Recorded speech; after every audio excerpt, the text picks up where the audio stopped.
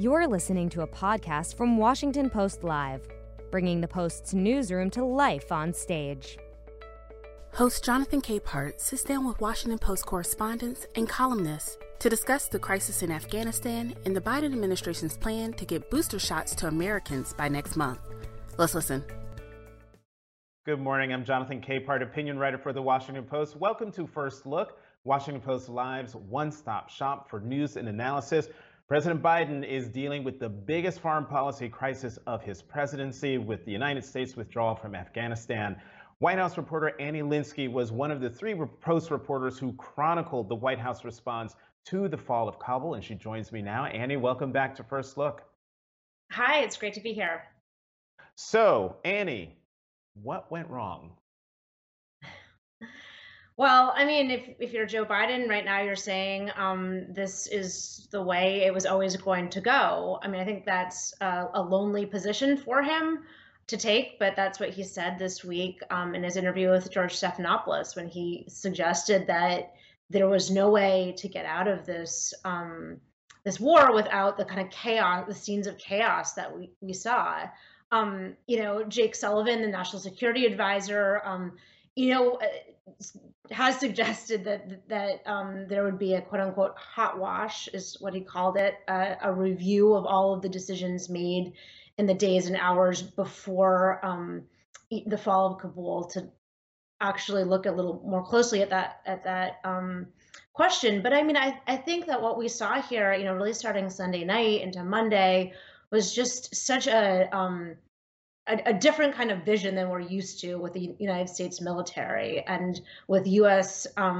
Intervention abroad, where it was just a sort of spectacular, chaotic scene that was heartbreaking for many of the people who have spent 2 decades working on this country. And it does threaten to change the way America is seen in the world, which is something that Joe Biden had promised to shore up. And rather than shoring it up, this moment would appear to, put further cracks in that view. You reported in the story that the Pentagon had run through exercises and scenarios and all sorts of things in preparation for the pullout. So I think a lot of Americans are asking, if you did all that, why weren't they prepared for the real-time unraveling security situation in Afghanistan? Well, I mean, to me, that was one of the more striking kind of bits of information that came out of the first few, days and hours after this chaotic scene. I was on a call with senior administration officials, and we and other Post reporters on this call were saying, look,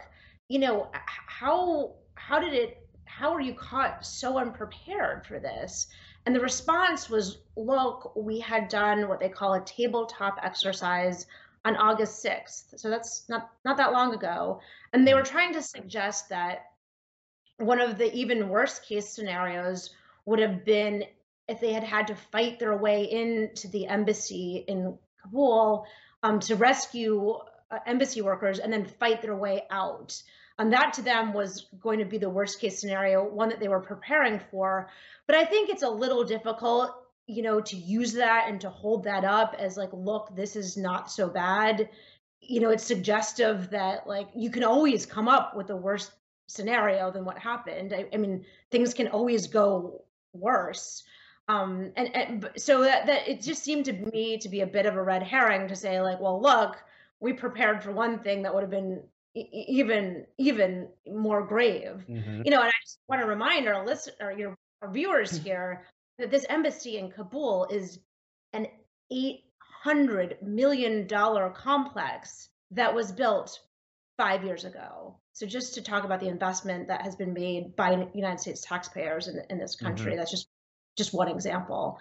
But there are also broader questions raised about Biden's credibility. I mean, he in April made an agreement with the Afghan government to say that he was going to express confidence publicly in this government and not do a withdrawal, but on the condition that the Afghan government did several things. The Afghan government was supposed to, in Biden's telling, bring the country together and show that they had brought this country together. And that's a fairly big ask.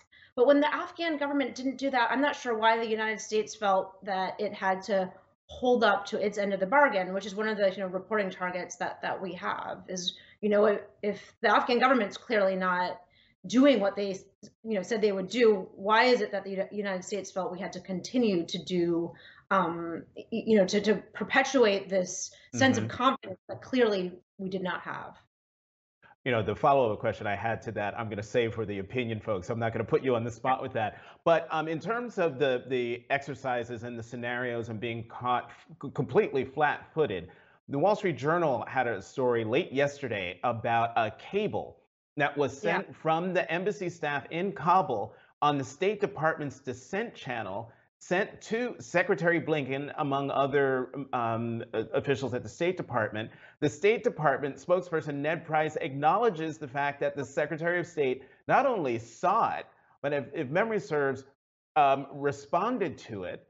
So how can the administration continue to say, we had no idea, we were completely caught off guard, when you had the people on the ground there telling them days before, I don't remember the timing of when that cable went out, but far in advance of the chaos that we saw a week ago? I mean, I will say, somewhat to Biden's credit, he's not really saying that he was caught off guard. I mean, he was saying this is what he thought would happen. What is unfortunate is that he made that cold calculation. It has been stunning to hear these interviews come out over the last few days where he said, this is the intelligence. This was an outcome that we thought could happen, and we just sort of went ahead anyway. And so I think, we're kind of conditioned for, when you see this kind of chaos, for our leaders to say, oh no, this is not what we wanted to have happen.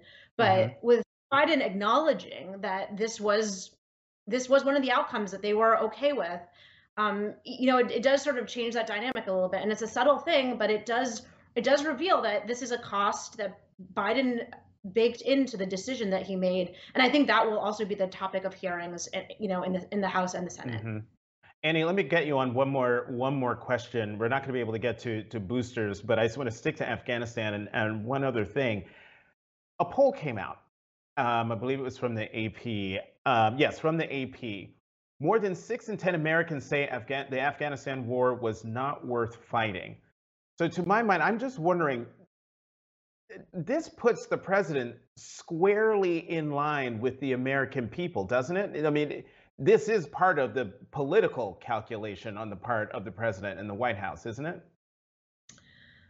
Sure. I mean, I think what the president is hoping is that this moment is largely forgotten or overlooked by the American people, and he's remembered for the larger sort of accomplishment from his perspective of ending the war in Afghanistan, which has become over time, as you point out from the poll, it has become quite popular with the American people. I mean, even surveys of the military show there's a sense that we've been there for 20 years, it's time to go.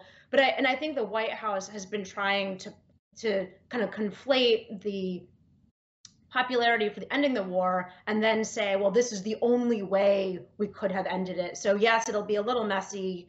That's unfortunate, but I said I was going to get out of this, and I did. And that is the White House position, and that's why they're not really disputing these intelligence reports, or that they saw these intelligence reports that the country could fall quickly. There is some, you can talk. The military has some different views on that question, but at the end of the day, the Biden administration is saying, yeah, we did see that this would be messy, but that was the price for doing this very popular thing that we ran on doing. All right, Annie, we are out of time. I'm going to pick up the conversation about Afghanistan and talk about the booster announcement that came this week with our opinionated panel in a minute. Annie Linskey, White House reporter for The Washington Post. Thank you for coming back to First Look. Thank you. Let's go to the opinion side of The Washington Post, where we will find my colleagues Catherine Rampell and Megan McArdle. Welcome back to First Look. Thanks, Jonathan. All right, so let's pick up where Annie left off. You both have written about Afghanistan and what happened this week. Megan, I'll start with you. You write that President Biden and his defenders say that the horror we are seeing play out in Afghanistan right now was always inevitable. Actually, a point that Annie was making a moment ago. You also say that argument has, quote, some undeniable truth to it. Talk more about that. Look, I think, we went in there 20 years ago hoping that we could build a liberal democracy. And I think that the kind of fundamental illusion that every nation has a modern liberal democracy just waiting inside it for America to let it out has been kind of decisively refuted by both Iraq and Afghanistan. Democracy building is a process of decades or centuries. It does not happen on a military timetable. And I think that we just overestimated the cost of going in and underestimated the difficulty of actually doing good rather than harm. That said, I also think that people who make that kind of cultural / human nature inevitability argument, which has a lot going for it, then don't apply it to America. If you look back 20 years ago, I was in New York City when the towers came down. I lost people I knew there. And I think 90% of America wanted to invade Afghanistan. There was never any chance that we weren't going to. And at the point where we had, I think that, America's kind of cultural preoccupations almost guaranteed that we would end up going and expanding the brief beyond just making a military strike that was going to, punish the Taliban for sheltering al-Qaeda. And that then having done that it was going to be hard to get out. We were going to end up overcommitted because we had chosen a mission that it's very hard to say, okay, well, either we succeeded or that didn't work. There's always more you could do, more you could try. And that's how we ended up there for 20 years. And meanwhile, Catherine, you in your column, you write that for most of the two decades that the United States has been in Afghanistan, we have failed our Afghan allies, and the Biden White House dragged its feet on an evacuation plan. At this point, do you think the Biden administration will succeed in getting everyone out by its self-imposed August 31st deadline? Well, they haven't even committed, so far as I know, to getting all of our Afghan allies out. Biden, in his interview earlier this week, committed to getting all American citizens out, which is a different population. I mean, as I wrote in that piece, for most of the time we have been in Afghanistan, we have failed the interpreters who helped our military and the other Afghans who assisted the U.S. government, whom we promised to keep safe, right? These are people who put their lives at risk to help the U.S. government, and who now have a target on their back, whose families have a target on their back because they are seen as collaborators by the Taliban.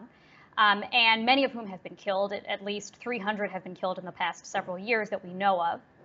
We had promised to get them over here through a special immigrant visa system, very similar to one that we created for our allies who helped us in Iraq as well.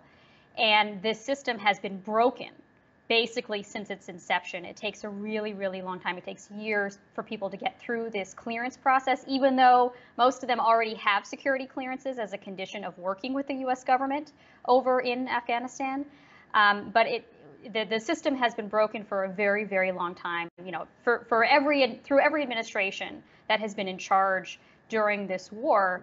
But the problem became much more urgent as soon as it became clear that we were withdrawing our military from Afghanistan, right? What's going to happen to what was then a backlog of about 20,000 people who had applied through this system set up to help them. Again, we promised to help them. Plus, there are maybe 50,000 direct family members, spouses and children. What was going to happen to them once the U.S. military left? And refugee groups, veterans groups had been pleading with the Biden administration to develop a plan, for example, along the lines of what we did after the fall of Saigon, which is where there were a lot of allies, a lot of refugees who didn't have their paperwork yet in order, who were airlifted to Guam, an isolated place in the middle of the Pacific, a controlled environment out of harm's way, where they were processed there. They finished the screening system, the screening process, before they were ultimately relocated to the United States. We did the same thing. We did the same thing actually for a population that was fleeing Saddam Hussein in the 90s. We brought them to Guam. So this was an option that was proposed, and the Biden administration dragged its feet. And it's unclear why. Was it just incompetence, disorganization? Biden had said these people didn't want to leave, which is sort of laughable given the backlog of applications. In my own reporting and reporting of colleagues on the news side of the Post and at other publications, it appears that a major factor here was political cowardice, that basically the Biden White House was wary of the nativist backlash that might result if a large number of Afghans were brought to U.S. soil. They didn't want the Fox News coverage about, the Afghan invasion here. Of course, they got it anyway, right? I mean, this happened anyway, even though he dragged his feet and even though these people are stranded. I don't know. It's very upsetting to me, actually, that we let these sort of political calculations get in the way of keeping our promises and keeping these people safe, particularly since it didn't work out, right? I mean, no matter what Biden does, he's going to be accused of open borders. So just do the right thing. Right. And actually, to that point, and you anticipated a question I was going to ask you, Catherine, so you've actually saved me a little time by talking about the sort of the cowering in fear of what the folks on Fox News was saying. But Megyn, within the Republican Party, there seems to be a split. There's the faction most notably led by Senate Minority Leader Mitch McConnell, who, is saying we should care for our Afghan allies and, let's protect them, let's bring them. And then you've got the more nativist, okay, I'll bluntly say it, racist wing on the far right that is basically spouting the quote unquote white replacement theory as a reason for why Biden is letting all of these people into the country. How is the fracture within the party going to play out? Look, I think that this goes to deeper fractures within the party. If you had asked me 10 years ago how many conservatives there would be saying that we shouldn't let the allies in who helped translate for us, who helped, who helped do all sorts of things, who worked for us in many capacities. If you had said to me there'd be a lot of conservatives who were against that, I mean, this is the movement that was obsessed with national honor, right? I would have said that there would be none, probably, or very few. And that's not how it's played out. And I think that goes to the way that Trump has politicized things. You see this with the vaccines and the masks, where at the beginning of the pandemic, I was watching conservatives complain that the left-wing public policy experts were downplaying masks, and then Trump refused to wear one, and they had to justify that decision, and so they decided masks didn't work. And then they committed to that emotionally, and they couldn't back down off of it. And I think that you're seeing this play out in red states now, where they have overcommitted to the pandemic's no big deal and are having real difficulty moving off that politically, even as people are dying in their hospitals. And so I think that we were seeing a very similar pattern here, which is that Trump politicized immigration, not even in a way where, in general, we want lower levels of immigration. I think that is a quite defensible point of view. It's not my point of view, but I don't think you have to be racist to think that we should let fewer people in. But I do think that now there's a kind of reflexive, emotional, I must die on this hill and every hill where I am opposed to the left. And so when it conflicted with issues like America has obligations, we have national honor to uphold. We don't want to withdraw in chaos and leave our allies to be slaughtered. Well, we're now so dug in on immigration that we can't see past it at all. And I think that is playing out in the party on this, as with so many other issues.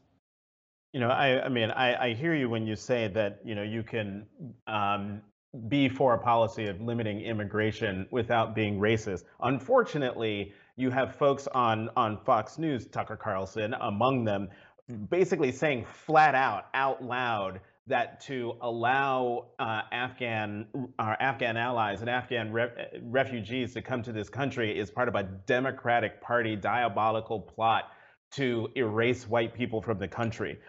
We need to be mindful of what's being said on the #1 cable network in the nation. But you had a nice segue there, Megyn, from Afghanistan to the pandemic, which I thought was very artful. And so I'm going to come to you to kick off this part of the conversation, because we got the announcement that booster shots are coming in September. San Francisco joined New York in terms of, excuse me, mandating proof of vaccination to take part in indoor activities. One, what's your take on vaccine mandates? And do you think that more big cities will follow the lead of New York and San Francisco? Look, I'm basically a libertarian, but I've always made certain exceptions for public health because, in the same way that you are not allowed to punch me, I don't think that you have a civil right to expose me to a potentially deadly disease. And so I think there is ample constitutional precedent for mandatory vaccination. I think it is well within the rights of governments to do it. I think there are prudential questions of, does this actually advance the public health? Is the danger of COVID worth forcing people to get vaccinated? And I think that you can debate those issues, but on principle, I think it's fine. And I think when we look at Delta, when we look at the death toll, and when we look at the fact that we're having breakthrough infections, that people in nursing homes are vulnerable, certainly I think there is reason for a limited policy, at the very minimum, of requiring them, for example, in nursing home workers. But I actually think there is an argument for a broader vaccine mandate, which is just that as long as this disease keeps circulating and keeps infecting people and keeps having lengthy infections, that's more opportunities for it to evolve new ways to overcome our vaccine defenses. And I think, too, people kind of forget. They say, well, what about India? What about all of these larger countries where it is going to circulate? And that's absolutely true. It is a risk. The American public and every other developed nation should be doing more than we are to provide vaccines abroad, to boost manufacturing, to tell companies, make all the doses you can as fast as you can, build new factories, we'll pay. It's fine. It's worth it. And I think that is both on humanitarian and just purely selfish self-interest grounds. I think that is absolutely warranted and the best policy. But I think, people forget Western countries, developed countries, have a lot of immunosuppressed people that you don't find in those developing nations. We have transplant patients and cancer patients and people with autoimmune diseases and so on and so forth. We have a lot more old people. And all of those people, an immunosuppressed patient is a place where the virus can establish a really lengthy infection, which gives it a lot of time to figure out ways around our defenses. And because those people aren't mounting the robust vaccine immune response that we want, it's almost the worst possible world because it has experience with vaccine-induced antibodies, but not enough of them to actually kill it. So in fact, it is really important that we get all Americans vaccinated for the purpose of fighting back these variants and making sure that this is not a long-term problem where every 9 months we're coming up with a new deadly variant we have to contend with. And Catherine, I would love to get your thoughts on what Megan said, but also the president has called on the Education Department, Education Secretary Miguel Cardona, to treat masks in schools as a, quote, civil rights issue and crack down on governors who are seeking to ban mask mandates in schools, i.e. Governor Abbott of Texas, Governor DeSantis of Florida. What do you think about that approach? About the idea of taking a civil rights approach? Look, right. I agree with Megan that the strongest case for any form of government intervention is when there are externalities involved, when one person's behavior affects somebody else negatively, whether it's an infectious disease, whether it's polluting a river, cars spewing pollution into the air, etc. So this is the strongest case we have, the strongest set of circumstances we can come up with. An infectious disease literally hurting other people. That is the most compelling case for government intervention, whatever it looks like. I mean, I think it's interesting the way that these red state governors have been banning mask wearing. I went to public school in Florida. They had no qualms about regulating what I could wear, and that my spaghetti straps had to be 3 finger widths or something, and my shorts had to be a certain length. Pardon? That's precise. Very precise. Why can't? Yeah. I'm sure there were plenty of other children of the 90s who had similar regulations.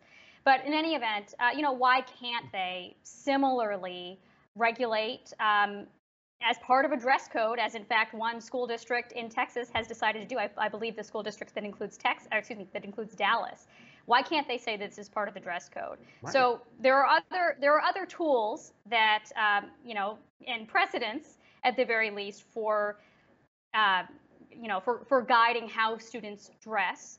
And then on the civil rights issue, I mean, if you are an immunosuppressed child, if you are a child who is not able to get vaccinated, as children under age 12 are not, yes, this puts your life at risk. This puts your ability to attend school safely at risk. And I think we should be using every tool in our arsenal to try to keep these kids safe and physically in school. A number of these states that have banned the ability to require masks have already had major shutdowns of their school systems, essentially, because kids are having to quarantine. There was some district in Tennessee that I read this morning where they had, again, fought mask wearing, and they're having to take the equivalent of a snow day or an inclement weather day, I believe today or yesterday, because too many staff members are sick, too many children are sick. And I think it is vitally important for these children to be physically in the classroom. We have abundant data at this point that suggests that remote learning, however much effort has been put into it, is a very poor substitute for in-person learning. Kids are falling behind on reading and math and other academic skills. We need to keep them in school, and we need to make sure that they are healthy in school. We should be moving mountains, to make sure that they can continue to stay safe and learning at the same time. Right, and also to give their parents a mental health break after the last year. Real quick, we've got about a minute left, but I want to bring it back to Afghanistan because I forgot to mention the president's going to be speaking about all of this today, early this afternoon. Real quickly, Megan, then Catherine, what do you hope to hear from the president? 20 seconds or less. I hope to hear that things are going to go better in the future than they are in the present, because I think that, the Democrats are kind of downplaying just how badly this has gone, but I think it really has been a disaster. We've still got Americans trapped there. We've still got a ton of allies trapped there. And I need to hear that he has a plan, not just for, well, we're going to really try to get the Americans out, but that there's a real plan for it, and that there is a real plan to deal with all of the people who helped us and who we are now leaving behind. And Catherine? Basically the same thing. I want to hear him take ownership of the problems that we've had so far, present a strategy for getting not just U.S. citizens out, but also our allies, many of whom, if we give them visas, so what if they can't actually get out of the country, can't get to the airport for that matter. I'd really like to hear more detailed information about what our plan is to help these people who helped us. And we're going to find out later this afternoon what the president has to say about Afghanistan. Catherine Rampell, Megan McArdle, we are out of time as always. Thank you very much for coming to First Look. Thank you. Thank you. And thank you for tuning in. Go to WashingtonPostLive.com to register and find more information about the programming in store for next week. As always, I'm Jonathan Capehart, opinion writer for the Washington Post. Thank you very much for watching the Washington Post's First Look. Thanks for listening. To hear more interviews from this series and other Washington Post Live programs, visit us at WashingtonPostLive.com.